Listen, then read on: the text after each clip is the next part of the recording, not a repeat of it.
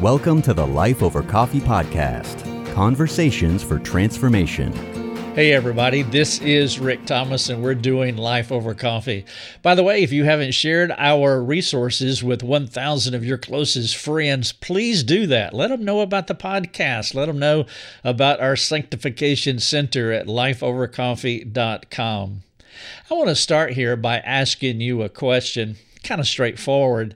Did you know that it is possible to know God but still have a hard heart?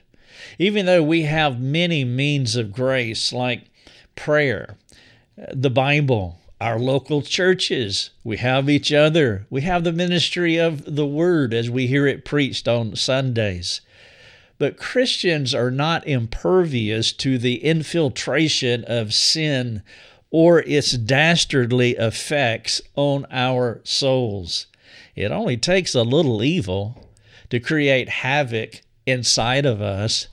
You see, knowing and experiencing God does not prevent us from moving down the path to a hard heart, making it critical to understand how to diagnose the sequence that leads to a hard heart, and that's what I want to talk about here. In fact, I've titled this talk here, Diagnosing the 4 Steps to a Hard Heart.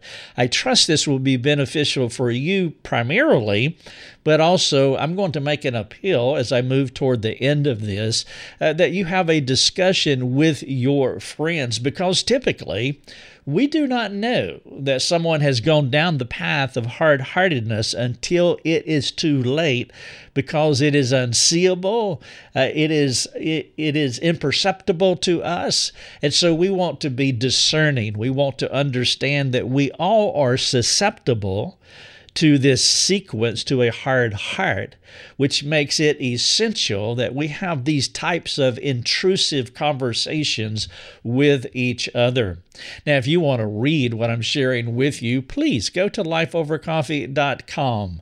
And again, what you're searching for is diagnosing the 4 steps to a hard heart. You could probably type in hard heart or diagnosing, and that will get you to this article, to the podcast, and also to the video.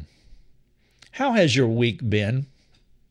Has the resurrected Lord stabilized your thoughts as you have reflected on our victory that we have through Him?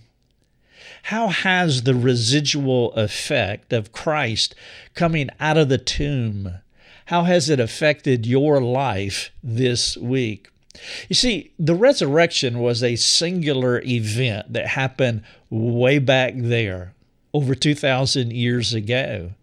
But the intent of that event is to have continuous power 2,000 years into the future, into your life and into mine. A one-time event with ongoing power and effect for us. It's like a recyclable gift that you can use over and over again. It never loses its influence. It never loses its impact in the Christian's life. It never diminishes from what it can do for us, even if you have been a Christian for many decades. One event, ongoing residual effect. The conquering power of the Lord that secures our victory, it should sustain all of His children through every day, through every event of our lives, no matter what those events are. The gospel buoys us and it carries us along until we are ultimately glorified in heaven. There is no diminishing of our joy, the hope, the power that we experienced when we first heard about Christ's salvation as it buoys us through our trials and challenges. But here's the thing. We live in the real world. And the world that we live in is a fallen world. And even though the gospel is all that I have said and even more, and we are secure in Christ, we will be glorified as believers. The temptation to give up, the temptation to question God's active goodness on our behalf It happens to all of us, but even more so during seasons of disappointment. I want to share with you a passage from the book of Hebrews. It talks about how the Hebrews questioned God during their wilderness wandering. Now, the passage actually comes from the book of Psalms, but it's talking about an event that happened in Exodus. And then the writer of Hebrews in the New Testament points to this, and there is a lesson for us. But first, here is what Psalm 78, 16 through 19 says. He, God, made streams come out of the rock and caused waters to flow down like rivers. Yet they sinned still more against God, rebelling against the Most High in the desert. They tested God in their heart by demanding the food that they crave. They spoke against God, saying, "Can God spread a table in the wilderness?" Psalm 78. And now let's go back to Exodus 17. The first 7 verses.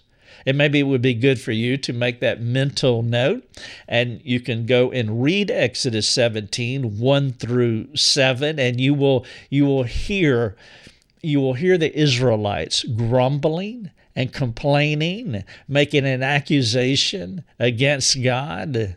But here's the context. It is just 3 itty-bitty chapters from God's great victory of leading the children of Israel through the Red Sea.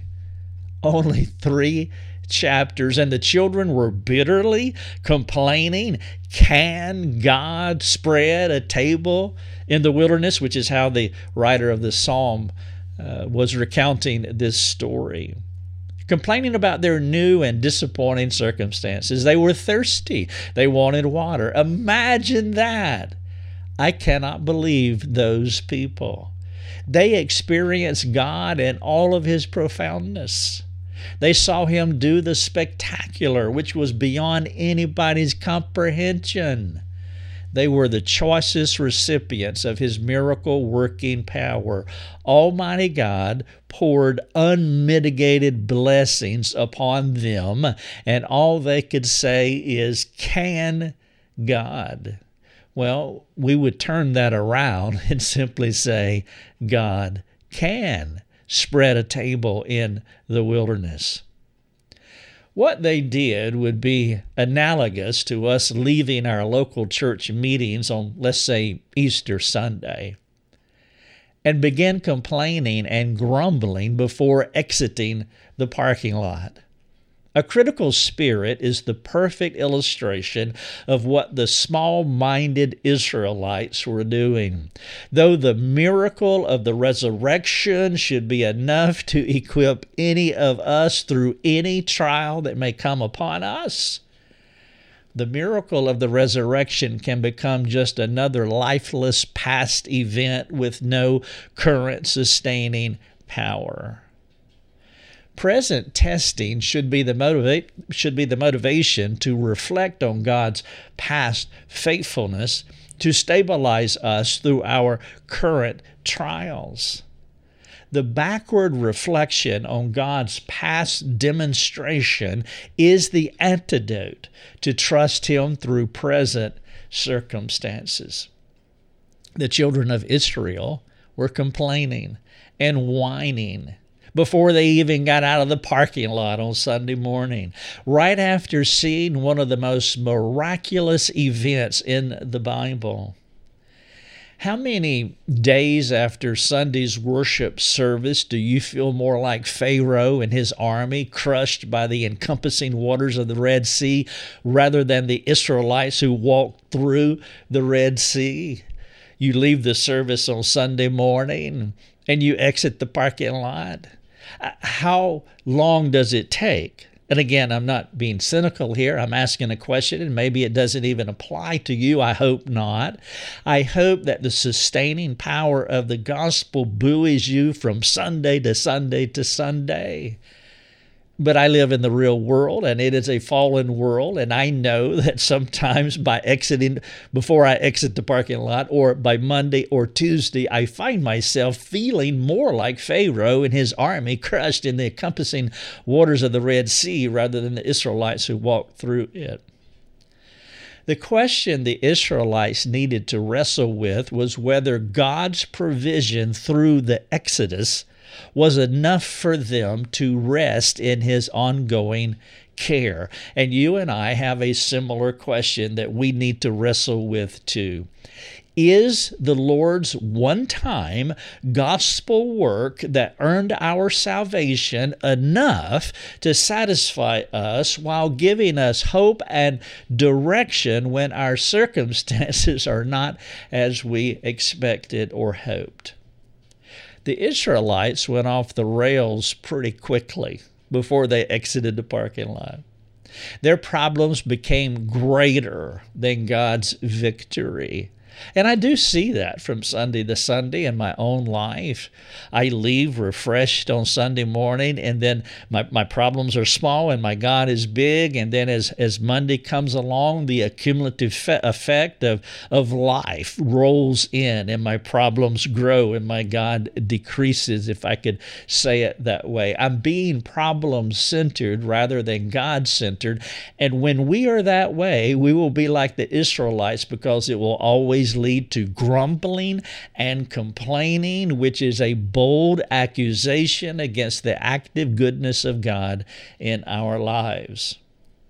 The Israelites should have reflected on God's past care while moving forward in faith, knowing that God would come through for them again and again and again. What more could the Lord have done for them than to show his faithfulness to them? He had already divided the sea so they could be born again.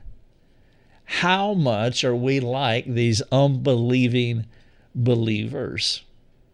The critical moments in our lives are when we perceive insurmountable odds and unremitting difficulties. These are the times when we should focus our hearts on God's past ability to triumph despite the odds that appear to be against us.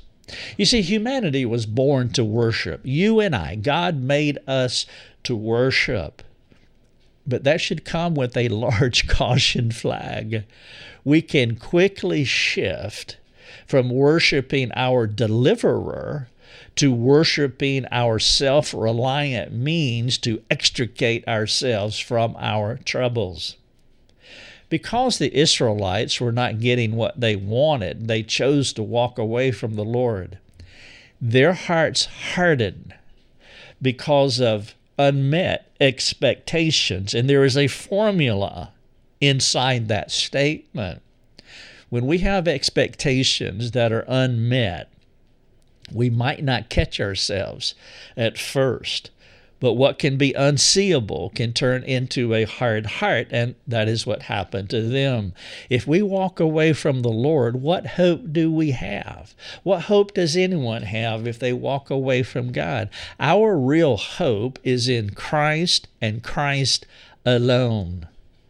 There is a warning for us through the story of the Israelites, not to let discouraging circumstances harden our hearts. Notice how the Hebrew writer, I shared a little bit from the Psalm, and then I talked about Exodus 17, 1 through 7. And now here's how the Hebrew writers said it in the New Testament. This is chapter 3, verses 7 through 10.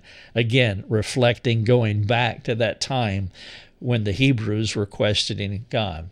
The Hebrew writer said, "Therefore, as the Holy Spirit says, today, if you hear his voice, do not harden your hearts as in the rebellion, on the day of testing in the wilderness, where your fathers put me to the test and saw my works for 40 years. If God saved his people through the Exodus, and despite this, their hearts became hard when life became hard, then be warned. We need to sit up and pay attention, because we can harden our hearts like them if we don't heed the caution that I just shared with you from Hebrews chapter 3. Now he is talking to us, because we are no different from the Israelites in the wilderness. What they fell prey to is our temptation as well. We will easily and quickly develop a hard heart if we don't remind ourselves of the gospel, the exodus Christ provided for us through his death, his resurrection, and his ascension. The hard heart is the Hebrew writer's main point in this passage in the book of Hebrews, chapter 3. He's speaking to a believing audience. He knew that a true believer could drift from the gospel to the point to where his salvation did not impact his sanctification. And so we will read in Hebrews 3 just a few more verses after what I just shared with you, where the Hebrew writer continues his warning by saying, "Take care, brothers, lest there be in any of you an evil, unbelieving heart." Now notice what he's saying. He's saying, you are my brothers. You are my Christian brothers. And even though you are a brother, take heed, because there can be an evil, unbelieving heart leading you to fall away from the living God. But exhort one another every day, as long as it is called today, that none of you may be hardened by the deceitfulness of sin. For we share in Christ, if indeed we hold our original confidence firm to the end. Now, these are strong warnings in Hebrews. And it's not saying that we can lose our salvation. It's not saying that God had never saved us. The Hebrew writer is saying that we can lose the resurrection power that our salvation offers. God can save us, and we can be on our way to heaven, but lost in the temporal circumstances of our lives. We can have eternal life, but lose our way in the here and now, to where the reality of our problems overwhelms our salvation. The Israelites were truly saved out of the Exodus as they came through the Red Sea, but they hardened their hearts. There is one answer for this kind of problem. It's the gospel. It is the gospel powerfully displayed through the resurrection of Christ. That has to be the focal point of our hearts, our minds. Every time we recalibrate our minds to the gospel, the life of Christ, the death of Christ, the resurrection of Christ, the ascension of Christ. That is the crux of the gospel. The gospel has always existed in eternity past, and we will worship the gospel in eternity future. Christ is the gospel. But the centerpiece of the gospel is his life, his death, his resurrection and ascension, and that is the solution that we need to dial in on, especially when our troubles are accumulating and overcoming our lives. If the gospel is insufficient for our present trials, then we will be susceptible to a hard heart. Just like the Israelites in the Old Testament who lost sight of God's power displayed at the Red Sea, we can lose sight of the empty tomb, to the point to where our disappointment becomes an accusation toward God, that critical and grumbling spirit. The core issue in this passage is an ongoing, undiagnosed, untreated heart condition, and that's what I want to focus on here. The warning is to assess ourselves soberly, so we don't have an evil and unbelieving heart. The hardening of the believer's heart will result in functional atheism. It's what I call the unbelieving believer. Very much a believer, saved and secure and already situated in heaven, But when it comes to our sanctification, the way that we mature in Christ, that is the unbelieving part. Believing in a salvific sense, but functionally in our sanctification, in how we live our Christian life on earth, we are unbelieving believers, or functional atheism. The Christian living in functional atheism is looking for deliverance from present circumstances rather than trusting in God's prior deliverance through the gospel. The Lord will not give us complete victory in our current circumstances. No, this is a world that's full of thorns and thistles. Suffering is a promise. Suffering is actually part of how God matures us. His desire is not so much about giving us everything that we want, but for us to trust Him at all times. The Israelites forgot about God's past power while demanding that He meets their present disappointment according to their expectations. We cannot be that naive. Unbiblical expectations can happen to any of us. And the Hebrew writer in chapter 3, he's warning the readers by reminding them of what happened to their ancestors back in Exodus chapter 17, 1 through 7. Since the Hebrew letters writing, millions of Christians have drifted from their faith. In these couple of thousand of years, they hardened their hearts. They enthusiastically went into their salvation, their new salvation. They enthusiastically went through the Red Sea. But then life slapped them in the face. It has happened to you. It's been devastating to many of you. It has happened to me. We get our feelings hurt. Our dreams are crushed. Our hopes are dashed. And this is where we need to take heed to the warning. The disappointment began to make its appeal to their hearts, the Israelites.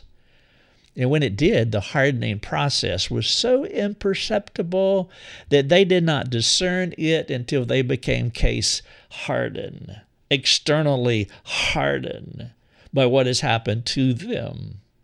You do not want this to happen to you. I don't want it to happen to me, but I know that it can. None of us are bulletproof.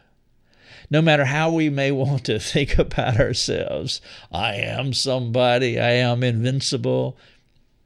That's hogwash. It's just not true. Did you know that we're just one disappointment from walking away from the Lord?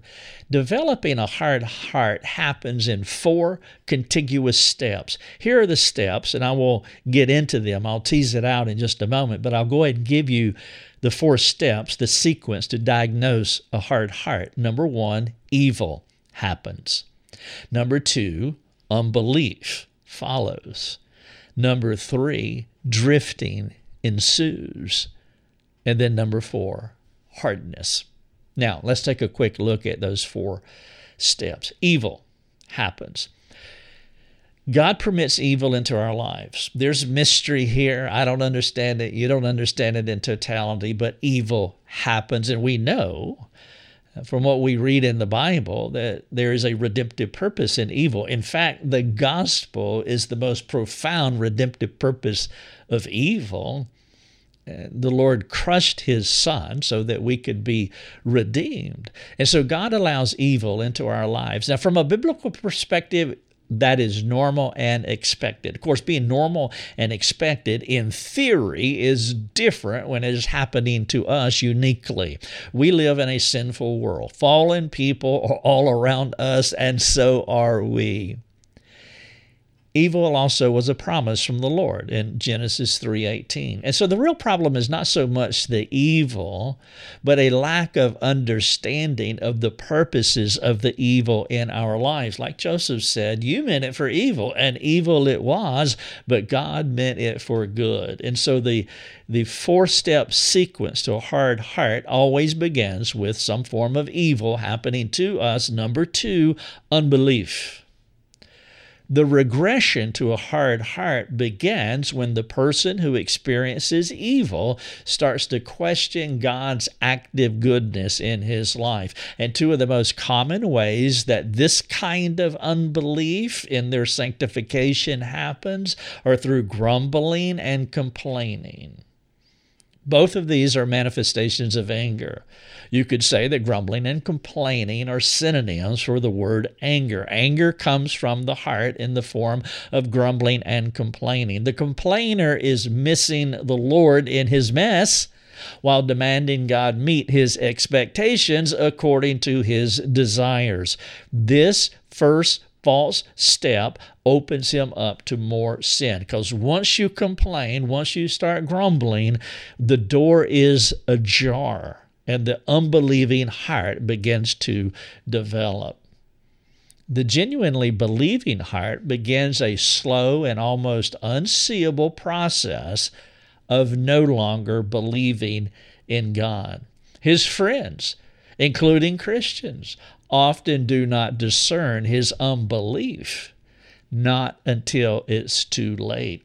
And that's why you heard earlier in the Hebrew passage that there is an exhortation for us to be intrusive in each other's life. So there is a part of the antidote here is a communal requirement on all of us to understand these things and not only recognize that they will happen to us, but it will happen to our friends. And so the four-step sequence to the hard heart: one, evil happens, and then number two, the door is ajar to unbelief, which is manifest. You can discern it by grumbling and complaining. And then number three, on the heels of unbelief, is drifting. If the grumbling persists, the person will begin to take steps away from God. The Bible will become cold to him. He will start to move away from the people of God. The drift is on. His prayer closet will become silent. Evil, unbelief, drifting, and then finally number four, hardness. Grumbling and complaining are two ways of pointing the finger at God while expressing disappointment in him for not coming through for you or for me. It says, I am right in this matter and you are wrong, and you need to subscribe to my solutions for the problem that I am perceiving. Over time, this will become a habit, and the conscience will harden to the point to where the person can no longer perceive what he is doing to himself. It is self-sabotage. There will be an insensitivity to and a detachment from the Spirit's voice as well as the voices of his friends. Now, what is the solution? I want to give you three preventatives for what I've just described in this sequence of evil, unbelief, drifting, and the hardening process. The first preventative is don't be naive. The Hebrew writer is writing in strong language. He is giving us a strong warning. The Lord thought enough about this to put it in his forever word in the Bible. Hardness can happen to me. It can happen to you. Your first call to action regarding this caution is to humbly ask the Lord if any wicked way is working in your heart. If you have not already perceived your vulnerability to a hard heart as you reflect on the things that I'm sharing with you here, maybe the hardening process has already begun. If your first thoughts have been about someone else, then be warned. The process may have already started in your heart. I can't listen to this and be thinking about you primarily. I write this, I produce this, and I think about myself primarily. I want to hear. Today, if you hear his voice, do not harden your heart. And so the first preventative is don't be naive. The second preventative is that we are vulnerable. Just as our bodies are susceptible to different germ intruders, our soul is always in the crosshairs of Satan. He would find no greater pleasure than to take you down. And it's easier than most of us might imagine. Preach the gospel to yourself every day, throughout your day. Constantly reflect upon the Red Sea and what God did by delivering you. That would be to the Israelites. For us, we would constantly be focusing on what Christ did by living, by dying, by resurrecting and ascending. We see his victory over sin and the grave. We want to constantly be marinating our minds in the victory that the Lord wrought for us. His victory will become powerless in our present circumstances if we are not focused on what God did. The Israelites, in 3 itty-bitty chapters, they had already, the drift was on. They were forgetting what God had done. Preventative number 1, don't be naive. Preventative number 2, we are vulnerable. And preventative number 3, love your friends. Love your friends. Your friends are just like you and me. We're all naive. We're all vulnerable.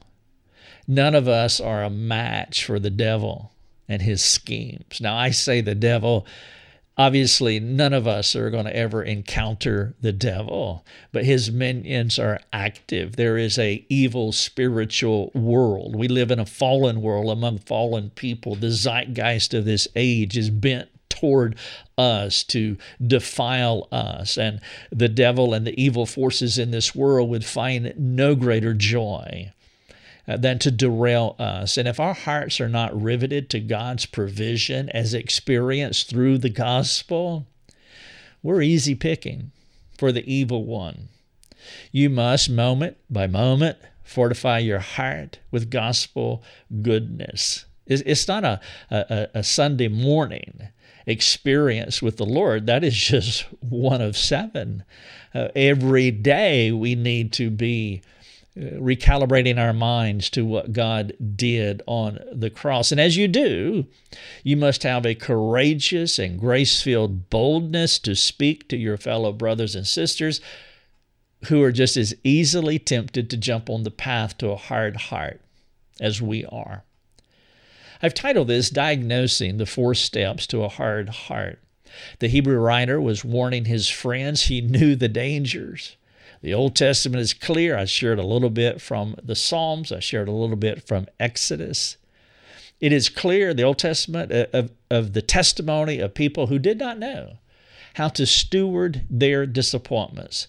In 3 short chapters from the Red Sea experience, they were already accusing God, ready to return to their former lifestyles.